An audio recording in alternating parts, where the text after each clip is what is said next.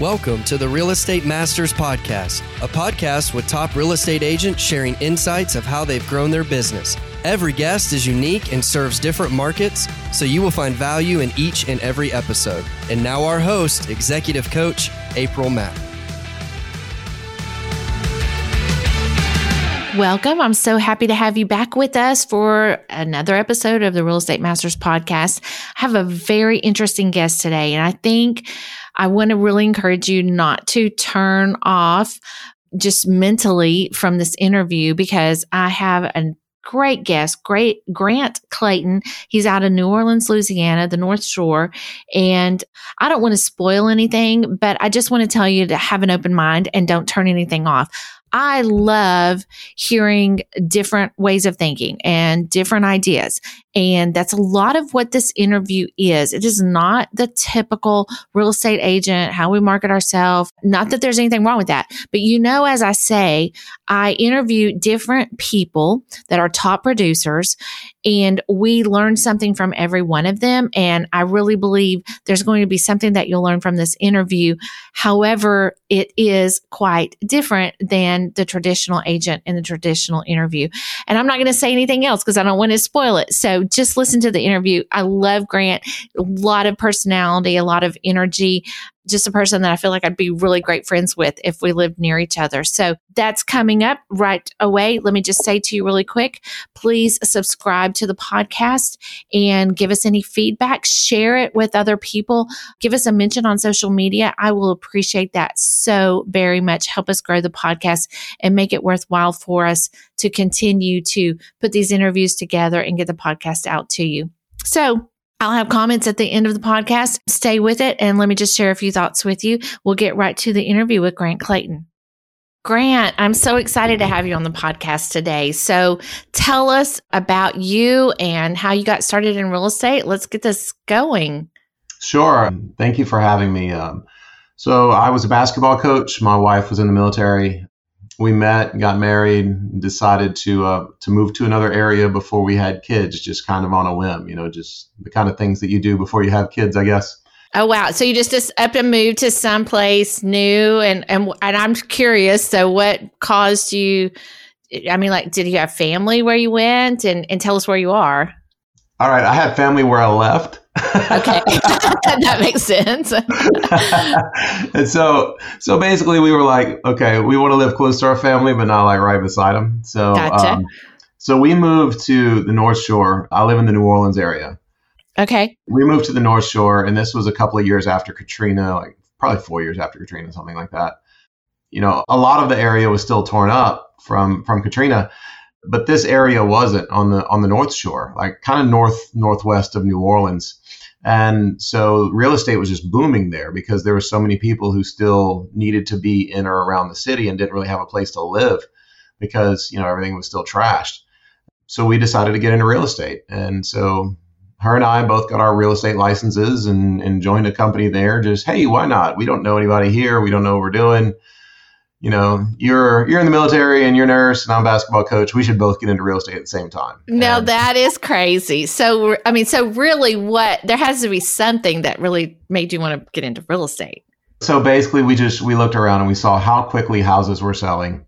Yeah. And it looked like an interesting thing to do. My realtor that sold me my house, he owned a real estate company. He had his own online real estate school. And he's like, dude, you're good with people. You should do it. And so I was like, sure, why not? Let's do that. And so my wife and I went through the class, and the rest is kind of history. I can't explain why we did it. We just did. Yeah, young and let's just do it. I love right. that. Yeah, my husband and I, we really used to be a lot more like that. I think the older we've got, we're not as much that way anymore. But for sure, my husband and I both had a real estate license. Actually, when we were 18, we both had real estate licenses, but his mother was in the business, so pulled us in. But that's cool. So how did it go? You don't know anyone there, but I'm assuming, as your realtor said, from your personality, it didn't take you long to get to know people. Yeah, no, I didn't know anybody here. I had no sphere. I had no friends. I had no nothing. And my wife was, she was in the same boat as me, but she's kind of the quiet one. So it was even more difficult for her. So we just kind of made it work. So I'm a second generation real estate professional. My dad was a commercial real estate developer, but he never really did residential. Okay. And so I was always around real estate as a kid, but I was never in this side of the business, and something just pulled me to this side of the business. Just funny how that happens, right? Funny how the universe works. Yeah. So what happened? So you both got a real estate license, and what happened from there? So we joined one of the bigger local companies, and we liked it, but we became very kind of disillusioned with the whole process. We basically, around that time, it was a lot more common to have 50-50 splits or 60-40 splits, even if you're not on a team. And so we didn't get a ton of training as far as, how to find transactions, how to do deals. Real estate coaching wasn't then what it is now. Right. And so, we got trained to some degree how to do contracts and listing agreements and stuff like that. But when it came to doing everything else, we felt very much on our own. And every deal that we did, we absolutely earned ourselves. Nothing was given to us. And basically, at some point, we just looked at ourselves and we're like, why are we giving half of our money to this broker who isn't really doing anything for us? All they're doing is kind of, covering themselves. Yeah. And so we left that brokerage and went to my friend's brokerage, which is probably where we should have started all along, because he put us through his real estate school. And basically we went from having a 50-50 split to like a 90-10 split. And our philosophy once we did that was we took basically that dramatically helped our bottom line. We took that assistance to our bottom line, that much better split, and we offered it to builders and house flippers and investors in savings to get more listings. And it worked incredibly well. We were making the same exact money per deal, but now we had a value proposition to get us a ton of listings. And that's really what launched our career. Wow. So tell me more about that. Basically, before we went down that road, we did everything. I mean, I door knocked, I gave away, trick-or-treat bags. I cold called. I sat there and stared at the phone at the office waiting for it to ring. I mean, you name it, I did it. And none of it seemed to work. And so basically what I figured out was if you control the listings, you control the market. If you have all the listings, then you're going to do great. If you don't have any listings, then it's a matter of time before a buyer or two or three falls through, and then you're just dead. And so what I decided was I would rather control a lot of new construction listings, renovation listings, like house flipper listings. I would rather control a bunch of those because the deals are easier. Inspections are easier on a brand new home, obviously. Deals are much less likely to fall through. And so since it was a much easier deal, I just started reaching out very privately to all the home builders saying, look, I know everybody else is charging 2.5%, 3% to list properties. Give me all your listings and I'll charge you 1.5%. Wow. And do the same level of service. And I was inundated with listings. Wow. I went from losing money our first year to well in six figures by year two, and one of the top producers. Wow. So that's quite a shift. Did you have a lot of opposition from the other real estate agents in your area? I mean, initially, no, because we basically kept it a secret. Okay. It wasn't something where, we were shouting it from the rooftops. It was just between us and the builders or the house flipper or whoever else. It was very quiet. It was like, hey, this is something we're doing. We're not really public about it, but this is what we're offering about this. And, we did great for about 3 or 4 years. And so slowly let me clarify. So in that situation, you're only adjusting the commission on the listing side. Your selling agent is going to get the same amount of commission. Is that correct? Correct. Okay. We've never, ever, ever, ever discounted a buyer's agent. Yeah. Ever. Okay. I don't care what the situation is. Like I've worked with a ton of buyers. I've missed games. I've missed things for my kids because a buyer had to go see houses all weekend. And buyer's agents, they work their butts off.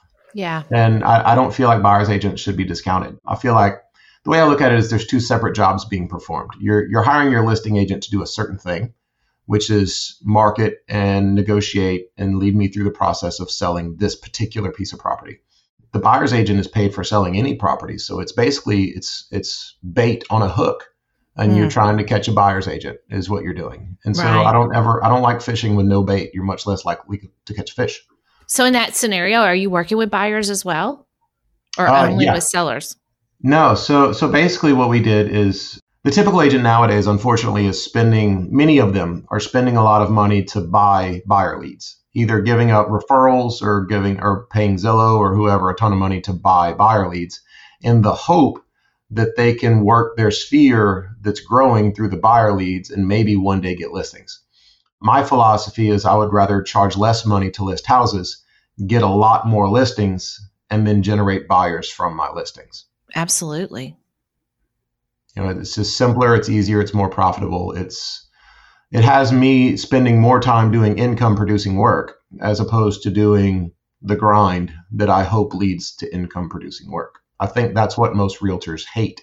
Okay, now let's talk about that, because that's a very interesting, just that whole phrase right there, and processing that thought, because I know a lot of real estate agents are spending tons of time on their marketing, their social media presence. Maybe that's cold calling, maybe that's door knocking. So you're saying you're spending more time on income producing efforts. How'd you say that? I don't think I'm saying income producing work. So what I would consider income producing work is writing an offer, signing a listing agreement, showing houses to a buyer, like working the client that you have. Right. What I consider non-income producing work is grinding, trying to find a client to work with. Yeah. Right. That makes a lot of sense. It really does. And tell me how this is playing out. Sure. So basically, we did it very, very secretly and very privately for several years, like 4 years. And it worked out incredibly well. And then slowly we started getting backlash, even though I never discounted a buyer's agent and I was always taking the discount on my side and I was quiet about it. So once we started getting pushback on it, I was like, well, it obviously works. Why am I keeping it a secret? And this pushback is coming from other real estate agents. Absolutely. Yeah. You shouldn't be doing this. You're, the typical, you're devaluing yourself. You should know your worth. You're ruining the industry, all that stuff. And my point of view on it was, look, if this is better for me and my wife, who are the realtors, like if we're more profitable and we have a better, career happiness because we're doing it this way, and we're saving our clients money and we're still doing a good job and we're not discounting the buyer's agent, how could that be bad for the industry? But they all like, oh, you're horrible for the industry. And so basically my philosophy at that point went from, well, I'm keeping it a secret and I'm still catching flack for it. Why don't I do the opposite of keeping it a secret? And so that's what we did. We looked at our books. We tried to figure out how much money we needed to charge per listing to do really well. And honestly, in our market, which was under 300,000, it was 1%. So we charge 1% to list homes. And that includes professional photography, everything you would typically expect. The only thing we're not doing is open houses, broker tours, and magazines, because frankly, like statistically, that just doesn't work anymore. And so we're still offering a buyer's agent 2.5%, sometimes 3%, sometimes 2%, depending on what the market norm is, because we now have 22 office locations. We just opened Vineyard, Utah yesterday. Oh, wow. So we're opening across the country. Basically, we've doubled our sales volume every single year. We were rated as Inc. 5000's third fastest growing private brokerage in the entire country. Congratulations. Yeah. Thank you. And that's just our home office. We scaled our home office from $200,000 to almost $2.5 million in revenue within 3 years. Say that again. We scaled our home office revenue from $200,000 to almost $2.5 million within 3 years. Wow. And it's literally just because of the value proposition. And we're just telling people that. I'm sorry, what were you about to ask? No, that's fine. So how many agents do you have there now? At our home office, we have about 25. In this area, in and around Greater New Orleans, we have about 60, a small handful more throughout the state. And we're up to about 120, 130 agents total throughout the company. So what do you feel like the future looks like for that? I'm expecting, so we're opening Rhode Island in a week. We open Seattle by the end of the year. We're in negotiations to open 4 or 5 in Texas.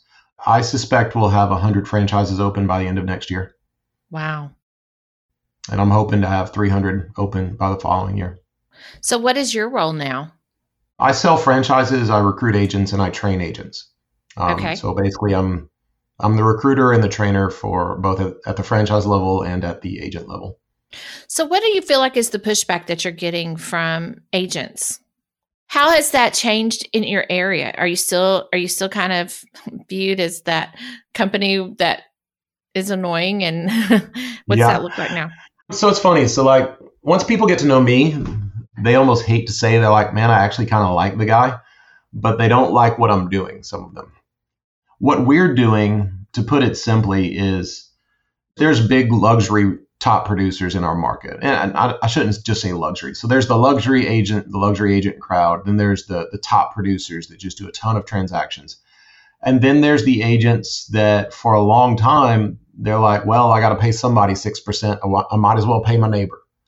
And that neighbor was doing, 5-6 deals a year and making 40 grand, 30 grand, 40 grand, 50 grand just from doing a small handful of deals, despite the fact that they didn't really perfect their brand. They didn't perfect their marketing. They didn't perfect anything about themselves. They just kind of like deals just defaulted to them. And that's the agent that is really getting pinched by our company. The luxury agents, the top producers, they're still doing great. I equate it like cars. Like, know what you're pitching. Like, all right, here's the simplest way I can explain it. And this is my point of view on this, and you may differ, but this is how I look at it. So you have agents that say, I know my value, I know my worth. So if you look at it, I consider value to be the intersection of quality and price. So there's what something costs, which is price, obviously, and then there's how good it is. There's the quality. The intersection of those two is value. So Mercedes-Benz, for example, they don't have a value problem, even though their cars are crazy expensive, because their cars are crazy nice and opulent and desirable. Louis Vuitton doesn't have a value problem. Hyundai doesn't have a value problem. The car manufacturer Hyundai, their cars are very cheap. Neither does Toyota. Their cars are relatively cheap, but they're very reliable and they have a great warranty, which has value to people. My issue is, you've got the amazing top producing, just awesome agents that really love what they do, charging 6%. And then you've got, for lack of a better word, just a lot of knuckleheads also charging 6% because that's what their broker tells them to charge. Right. And they're not worth it. They're just not worth it at all. Right. And they don't try to be worth it. They're just here taking up a seat in an office. And I think that's a problem in the real estate industry. And I think the consumer should have choice. Yeah, it is interesting that we pay basically the same amount regardless of someone's experience, what they bring to the table, what their knowledge is, how long they've been in the business. And you're right. I mean, that's a valid point, I will say. And it's getting worse, right? I mean, think about it. Yeah. Like, follow the money. The National Association of Realtors, the more realtors they produce, the more money they make, and the more realtors are produced, the higher, simple economics, the higher the supply of realtors. We're not building any more land in the United States. So we've gone from like 1.3 million to well over 2 million realtors in the past handful of years. Yeah. I mean, well, it was easy. Follow that line. Yeah. Well, people were shut down with the not working. So it was real easy to do an online real estate course, right? So right. What are your biggest pushbacks that you're getting? What are the challenges? Agents think that, so I have multiple problems. So as far as clients go, we have zero problems. I mean, I used to go on, tons of listing appointments every week. I can literally tell you that I did not get 2 listing appointments in 5.5 years. And I got them all. And my agents get them all. Like, if somebody goes on a listing appointment from my company and they don't get it, they call me and they like, oh my God, what went wrong? I didn't get this listing. I mean, that's how successful that is. It's a very easy pitch to the seller of, hey, I do a ton of deals, which means I'm experienced, which means I'm very good at what I do. And by the way, I'm only going to charge you this. That sells very well. The challenge from agents is getting them to think like entrepreneurs and business people. So every realtor is a small business owner, right? Right. Every realtor is a quote unquote entrepreneur. So, the mom and pop making screwdrivers or widgets all the way up to Apple and the iPhone or Elon Musk and Tesla, I guarantee you that they are looking at creating a product or creating a service, figuring out what the public demands and what the public wants to be offered in this product or service, and then figuring out what client acquisition time and effort and money cost is, and then they're figuring out what they should charge for the product. That's the essence of being an entrepreneur, is Right. What should I charge based off what I'm producing and what does the public want? The problem with most realtors is they're trained to not think that way. Literally, like, all right, I just became a realtor. I got my real estate license. I finished my online class. All right, here's what you're going to charge. Yeah. And that's it. Like, there's no consideration for doing anything any different way. So for most realtors, they never stop and be actual business people and look at economics and simply say to themselves, okay, well, if I charge less for something, I'm going to get more of it. And the more I charge for it, the less of it I'm going to get. So what should I charge to list houses to make sure I get a ton of listings, which will generate a ton of buyers, which will mean sometimes I'm making a lower fee, but all these times, which is really often, we're making a higher fee. So like for my typical agent, like 60% of their business is listings, 40% of their business is buyers. So 60% of the time they're making a small commission, 40% of the time they're making a big commission. Yeah. So they're making about 25 to 30% less per deal than their peers, and doing 5 times as many deals as their peers. So that's the math of it. But most realtors, like, they are brainwashed to not think about it. I can't allow myself to think that way. Yeah. And if you can bring in a transaction coordinator to help with a lot of that paperwork that you pay an hourly fee, really can make that bottom line much better in the long run. I know an agent would say, well, I mean, if you've got that many listings and I'm bogged down doing all this paperwork and, all of that. I mean, I can hear the arguments, but I can see if you're doing that much more business and you have help, you can certainly make the numbers work. And then are your agents, or how's that working? Are you building buyer agents teams to take care of those buyers? Because it looks like that would make sense to me. You have more listings, that generates more buyers, more sales. I mean, it's kind of interesting. So in a way, I get where you're coming from. I met with one of the really big teams here in Louisiana, and I don't want to say any names, but they actually said, look, I'd make more money doing it your way. And they're a very, very successful team. They said, look, I'd make more money doing it your way. I can't leave my brokerage because I'm too tied to it. And I said, okay, why would you make more money doing it my way? And they said, I would go from 30 or 40 listings to 200 or 300 listings. And I would have so many buyer's agents, it's ridiculous. And so that was their point of view, which in a way I agree with. But the flip side of it is, that's where we recruit the best. We literally go to these teams and we tell them, okay, Joe buyer's agent on this team, you're not allowed to list homes. And I can turn you into a listing rock star. And on top of that, you're giving up half of your buyer's agent money to your team leader. So I can show you how to generate your own buyers and keep all that money. So basically, they're opening up another revenue stream that they haven't been given. They're already used to making half of what they currently make. And so the idea of them making 1.7, 1.8, 1.9 per deal, instead of making 2.5 or 3 and then giving half of it to their team leader, I mean, that's not scary to them. That looks like a pay raise. Right. Their fear is generating business. But with our way of doing things, it's not hard to generate the business. It's a lot. Are you doing much marketing? We do a ton of marketing. Yeah. So tell me what that looks like.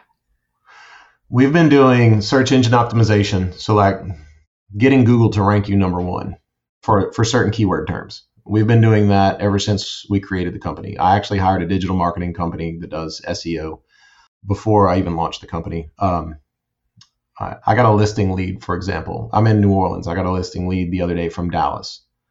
And dude literally reached out to me and was like, hey, would you list my house? And I was like, where'd you find me? And he's like, you're on page 1 of Google in Dallas if I try to save money selling my house. Wow. And in a good week, I'll generate 5 million around the country, just random listing leads.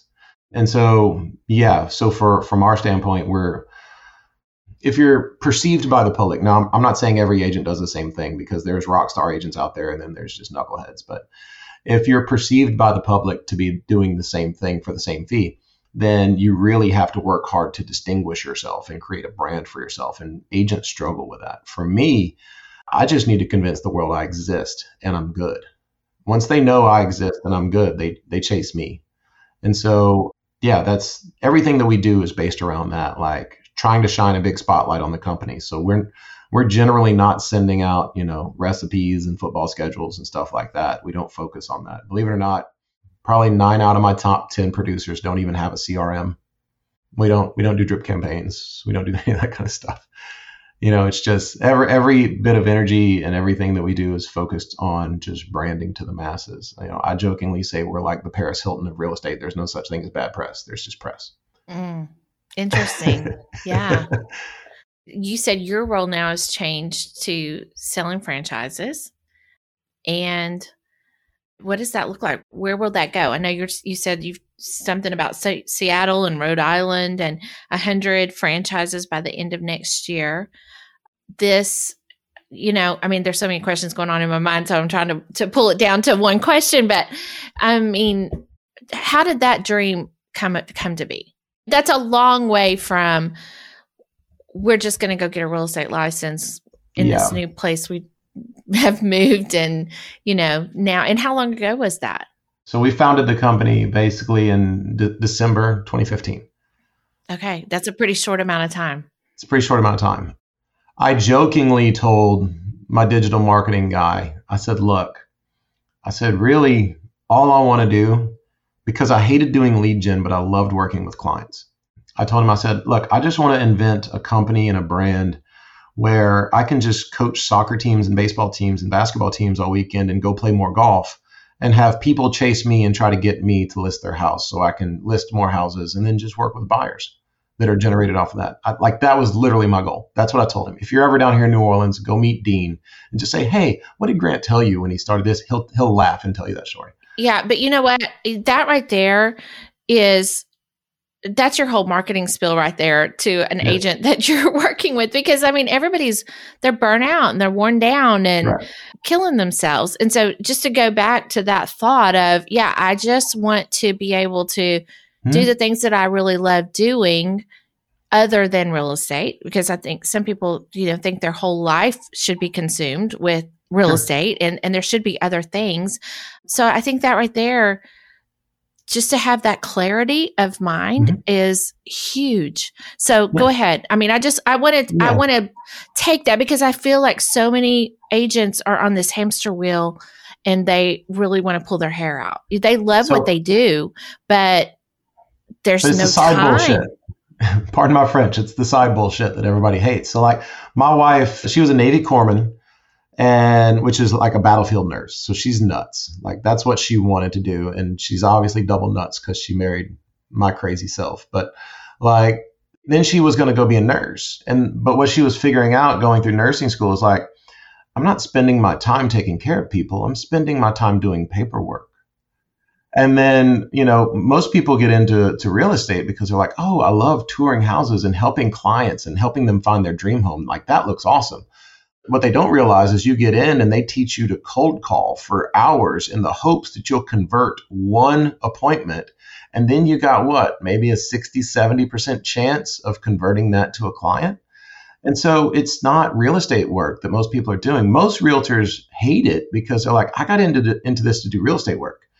And all I'm doing is beating my head against the wall trying to find somebody to let me do that. And that's why Zillow's rich. Because of that, when you stop and think about it. But, for us, that was my only goal. It's like I was okay making a little bit less money per deal as long as I could just spend all day long doing deals. That's all I cared about. And my initial focus was, okay, that was my mindset. And then it was the mindset that I learned earlier, which is when I started focusing on just giving my clients a better bottom line and saving them some money and giving them a great customer service experience, all of a sudden, I started doing more and more deals and making more and more money, even though I was focused less on what I was charging. In fact, I was charging less. My focus was not what I was charging. It was that. And so basically, I just took those core principles and turned it into a business model that shouted that from the rooftops. I'll give you our story, but here's the last crazy thing. Okay. And poll your friends if you don't believe this is true. All of my engineer friends, my lawyer friends, my surgical device sale friends, all those people, even though I'm charging what I'm charging, they tell me, they're like, you're grossly overpaid for what you do. They're like, you are grossly overpaid. They're like, you should see what I have to do to make the money you make. And then realtors talk to me and they're like, you are just giving yourself away. You do not value yourself. And there's just such a huge disconnect there. But, I took that, I created a business that just shouted what we're doing from the rooftops.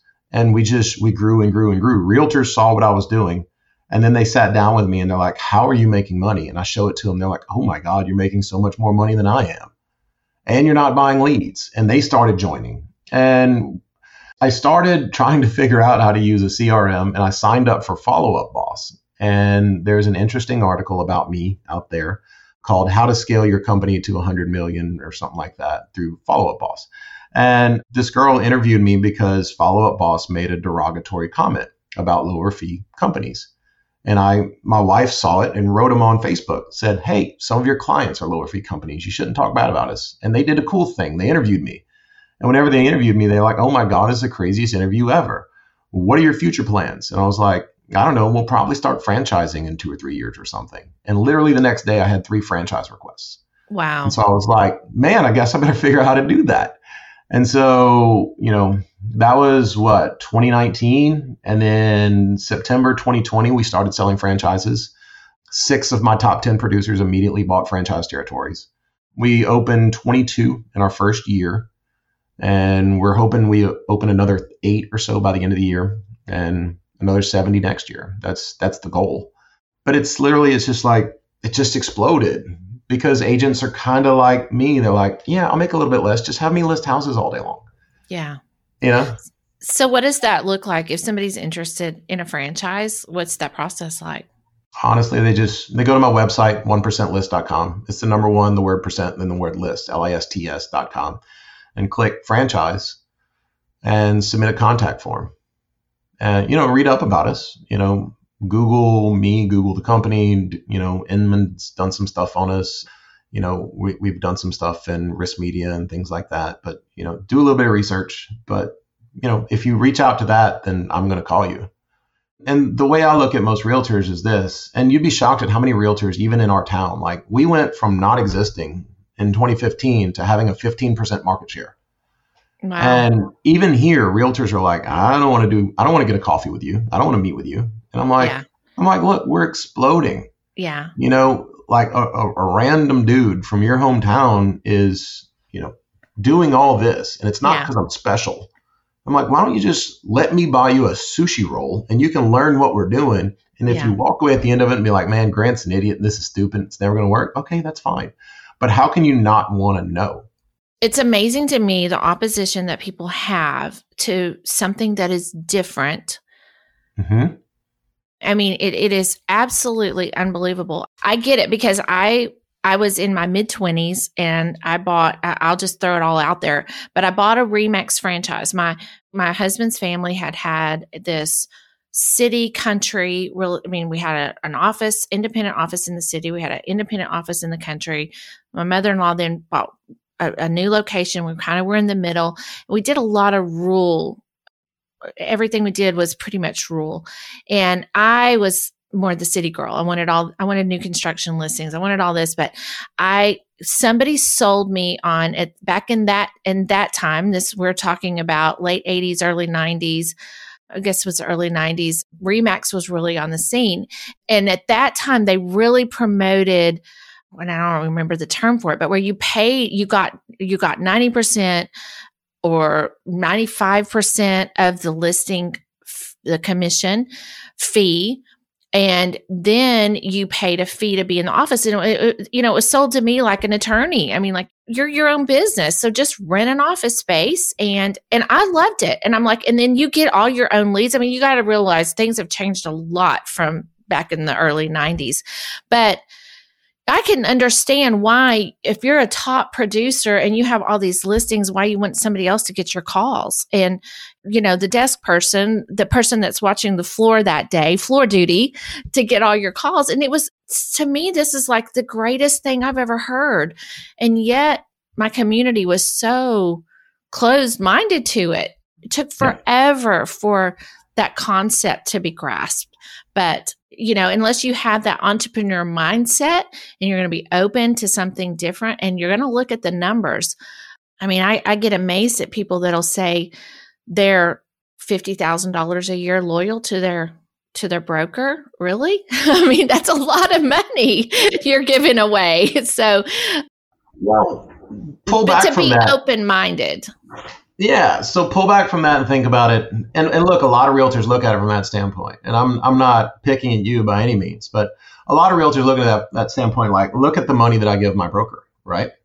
And so what I do to realtors is I will routinely flip that on their head. And I'll say, okay, so there's a lot of companies out there with better splits now, right? So guess what happened? Technology and innovation happened. And because of technology and innovation, now Blockbuster doesn't exist anymore. Now it's all Netflix. Right. And Blockbuster thought Netflix was stupid. And they had the ability to buy Blockbuster or buy Netflix, but they thought it was stupid. And they just thumbed their nose at them. And now Blockbuster doesn't exist anymore. Right. And so I look at it like, okay, technology, innovation, all this stuff happened. And so what changed? Like, just since I've been in the industry for 10 years, what's changed? Okay, I went from a 50-50 split to now there's companies in my town that'll offer me a 100% split. And I've got to pay like a $200 transaction fee. Okay. And so now I don't get the cushy office, and I don't get the donuts and the coffee, but I don't need that, Right. Absolutely. And so you look at the agent's bottom line has dramatically improved. Meanwhile, Thomas Edison invented the light bulb in 1880 and paid 6% to sell his house. Now we 3D print houses and we pay 6% to sell a house.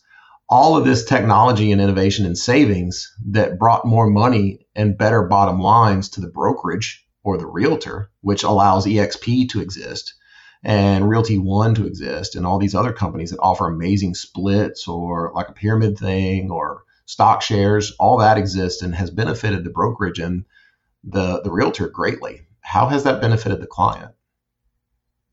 And not at all.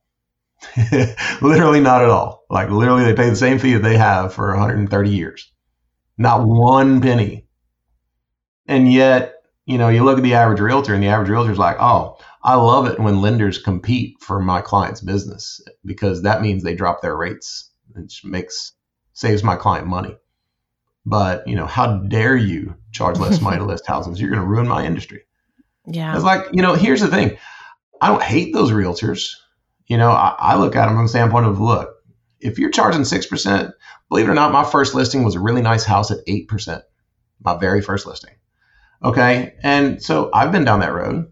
I know how to convince the client that you're worth what you're worth and how to get that. I just found it more profitable and easier to do it my way. Right. And so my whole thing is, I don't hate the agent that does that. Like, my kids go to golf school every Thursday. I sit there. I literally sit on the porch, watch my kids learn how to play golf with another realtor who's like the bougie realtor in town. I mean, she's 6% across the board and she's a rock star, and she goes the extra 5 miles for her clients. And we talk for an hour every Thursday, and she tells me, you're nuts. I could never do business this way. And I tell her, you're nuts. I could never do business this way. But then we sit there and drink alcohol together, and we have a great time and watch our kids, and it's fine. You know what I mean? Like, I don't hate her. Absolutely. And everybody is not going to do the same thing. And No, I'm very much a proponent of charge what you're worth. People will appreciate when they pay for something, they get value from that. Sure. And they understand the value in that. But I'm also open-minded enough to say, hey, there might be a different way or a better way of doing things. I think there are those top producer realtors that are going to bring so much to the table that if they can get somebody to pay an 8% commission, then go for it. I mean, why not? But I think that you're also hitting the hammer when you're saying there's agents out there that are spending a lot of money and a lot of time and energy on things that are not income producing. And this might be something to think about. No doubt. And look, I stirred the pot on Real Estate Mastermind on Facebook one day because I made a post that says, if you signed up for OpCity or if you write Zillow a $2,000 or $3,000 or $4,000 check every month, I got news for you. You're a discount agent. You just don't think you are. And literally, like, the ground shook. And all these people, like, started sharing the GIF of the guy throwing out the lawn chair to sit and watch the conversation, because, like, agents, they don't like thinking about themselves that way. They're trained not to think about themselves that way. Like, look, they'll give Zillow money. They'll pay huge referral fees. They'll grind themselves to a pulp to get a deal. But when they charge 6%, even if they only do 4 deals a year, they'll look down on me. My company will do thousands of deals. Yeah. And they're going to look down on me. So let me ask you this. So are your agents in your office, are they having to work to get listings, or are those calls just coming in, list my house? Very little. Very little. Like, my agents are doing, generally speaking. So I equate this to, like, standing at the top of a snowy hill is how I relate this to agents. And I tell them, some agents are standing at the top of the hill with a big, huge snowball. And all they do is drop it on the hill, and it rolls down the hill and gets huge. I literally have a girl who used to be at one of the big brokerages. I'll share you her stats afterwards if you like. Her best every year, she worked probably 45, 50, 60 hours a week, most of that doing lead gen, and she made $120,000.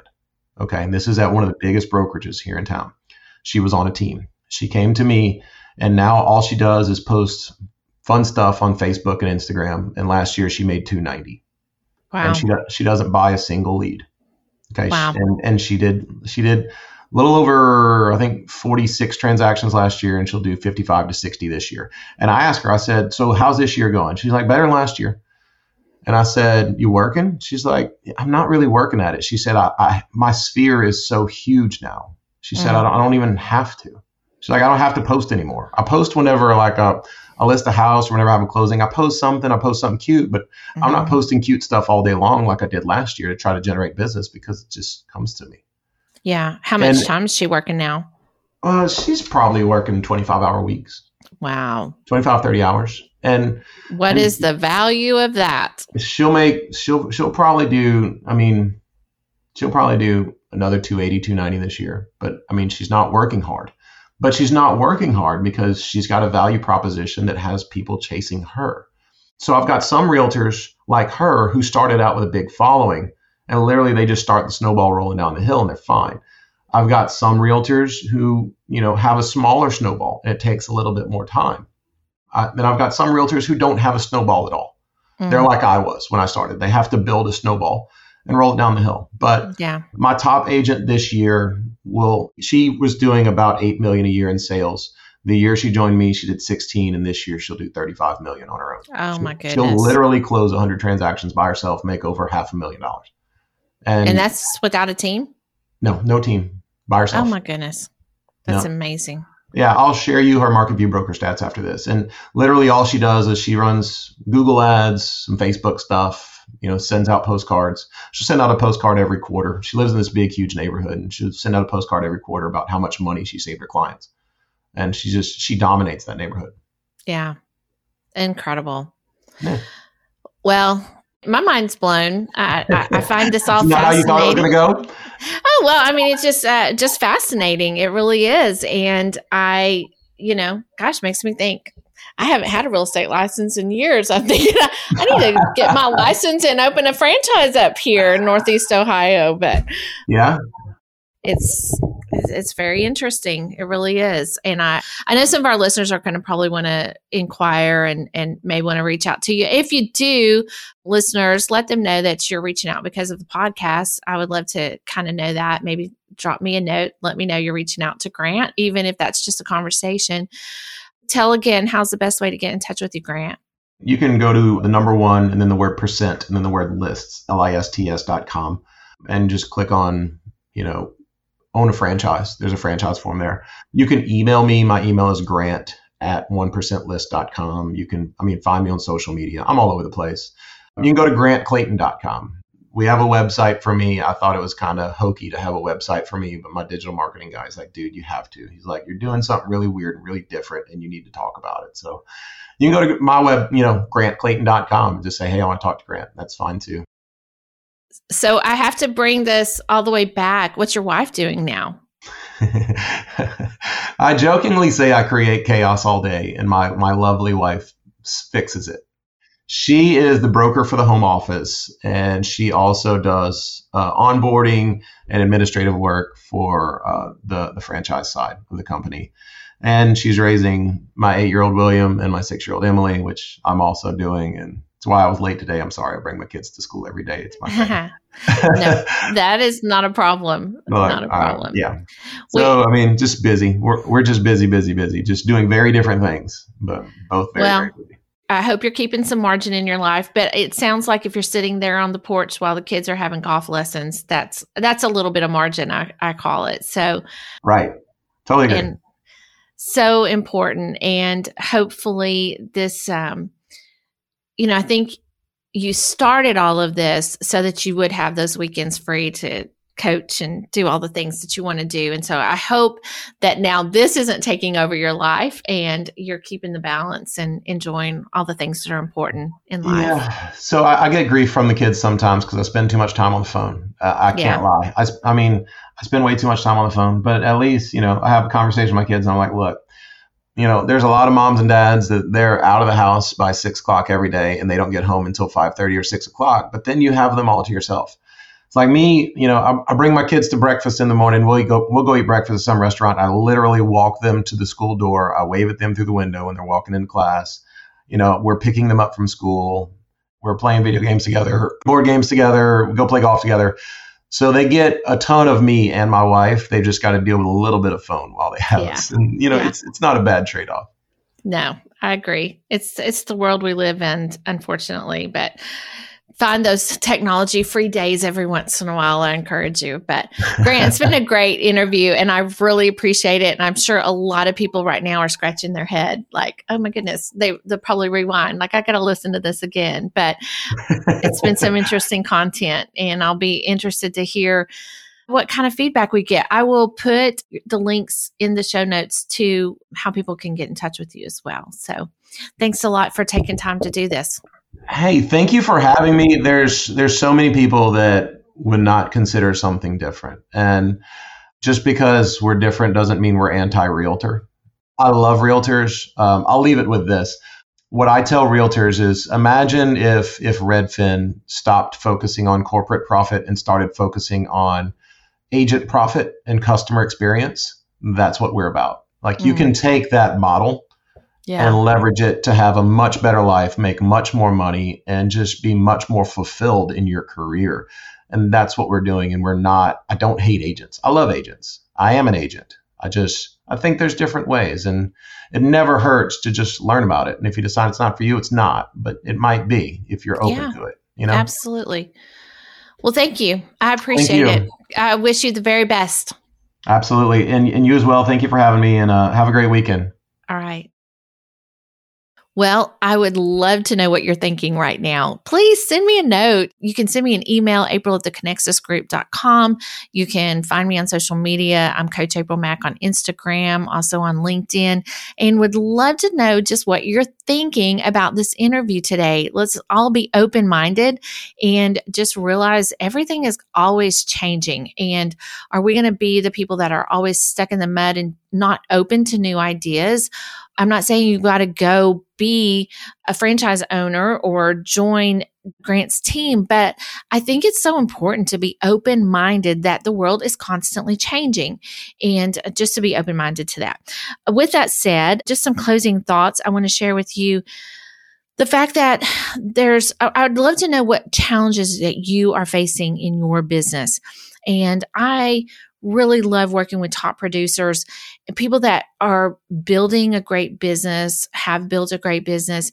But I know with that comes great challenges. And often those biggest challenges are having margin in our life to do the things that we enjoy, that real estate is not consuming every thought and every area of our life, and creating margin in our life. And this is one of the things that I coach people on. I coach individually, privately. I coach not only real estate agents, but I coach executives, entrepreneurs, because I feel like that is one area that is so important. We're not going to get to the end of our life and regret that we didn't have one more listing or have one more sale, but we will regret if we didn't take the blessings from the business and have margin in our life to enjoy those blessings. And so there's great ways and action steps that we can take to create margin in our life. The other thing is I have a cohort that we will be starting the first of the year, and I would love to invite you. I'm going to be doing a Zoom call very soon where those of you that are interested will get on that Zoom call. I'll give you more information and you'll know a little bit more about what that cohort looks like.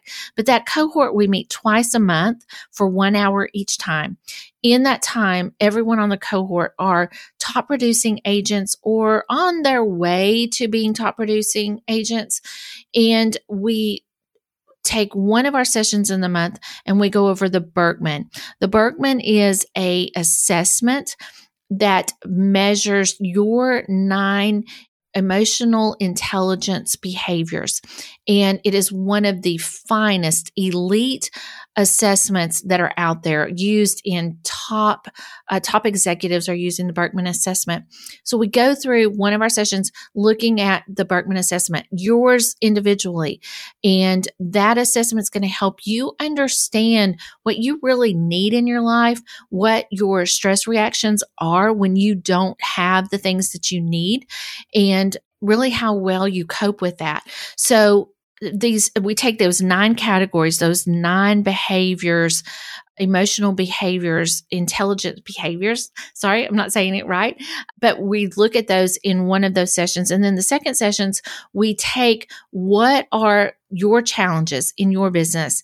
And from all of the people on that call, a maximum of 12, what are the challenges that you're facing? And we address those and we allow you to speak into one another on that call, challenge one another. It is iron sharpening iron. And I believe it is just as valuable as the private one-on-one coaching. So I want to encourage you to reach out to me as that cohort will fill up, and we do a maximum of 12 people in that cohort, meet twice a month, and I would love for you to be a part of that. Reach out to me. My email address will be in the show notes, april@theconexusgroup.com. Again, you can find me on social media. I have a Facebook, Coach April Mack. I have Instagram, and I also am on LinkedIn. And I am the worst about posting on social media, I will just tell you, but you can find me there and reach out and message me or send me an email, april@theconexusgroup.com. All right. Well, it's been great. I hope you've enjoyed the interview. I'd love to hear your feedback. Please share the podcast with other people, and I'll see you on the next